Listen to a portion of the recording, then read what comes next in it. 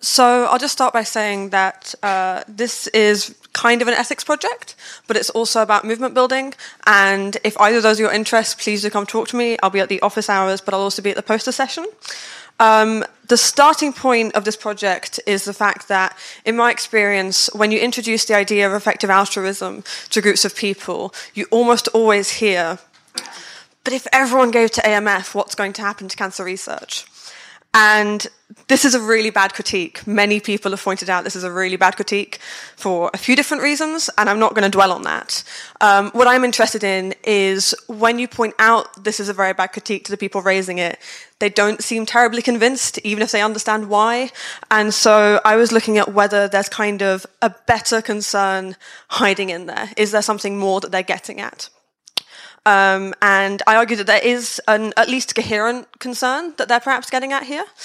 And so it centers around how, if we think of an EA world, what is the world that we're thinking about? Now, I don't think we can describe that world in any particular detail, which is kind of its own interesting issue. But I think we can say that there would be causes which would go unfunded because they are too ineffective, too expensive. Jonathan touched on this as kind of an inescapable principle, that if you have two interventions and one of them is going to save more lives, you go for that intervention. And I actually think that this might be the thing that is causing people some concern. Essentially what I'm talking about is people who, if you give them the example of site savers versus guide dogs, they agree we should donate to site savers, but they don't want to live in a world without guide dogs. And I think this concern breaks down into two parts. So I think we firstly have a concern about the value of hope, the possibly quite practical value of hope. If people know they're going to receive no help, they lose hope, this is a loss of welfare, this is a negative thing. And I think that's a more practical concern that effective altruism can deal with quite easily. We can say, well, we can just put that into our model. That's just another welfare concern. But I think the second part of this concern is less practical and is an idea about a world without chances, a world that lacks fairness. And the concern here is that when you say that a particular group of people are just going to receive no help whatsoever and have no chance of saviour, that is unfair in some way. And so there seems to be an underpinning idea here that if you were to die having had no chance of saviour, that is somehow worse and somehow unfair compared to you dying having had some chance that you missed out on.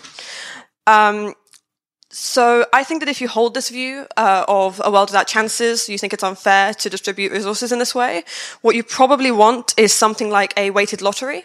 So you distribute resources according to impact. So less effective interventions get less funding, but they won't get none. So everyone has some chance of help. And so what we then need to ask is that idea at all reconcilable with effective altruism? And I've argued it really doesn't seem to be.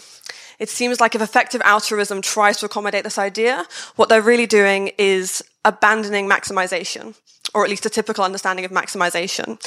Now, I confess, since being at the conference and discussing the poster with a few people, some individuals seem to have broader conceptions of effective altruism than I'm familiar with. But it certainly seems like softening to this kind of weighted lottery principle would really change what we understand effective altruism to be by massively redefining how we approach maximization. And to me, this seems like a significant concern because we don't actually know how common this view is, and that I think it's in itself a bit worrying. But if even a fraction of the people who raise the but if everyone gave to AMF concern are actually holding this view, then that is going to pose a massive issue to our movement growth because it isn't something we can adopt. And so essentially what I would like, or what I think it would be good to have, is if any of you happen to be in marketing or psychology or statistics, I think it would be fantastic to have quantitative data on how many people hold these kind of views. What are the typical responses to EA? Because currently we have a data-driven movement that seems to have a severe lack of data on how we actually grow this movement. And I think if these kind of views, which seem to clash with principles we hold to be very obvious, if these kind of views are common, that is going to provide a huge barrier to the growth of the movement, and that is information we desperately need.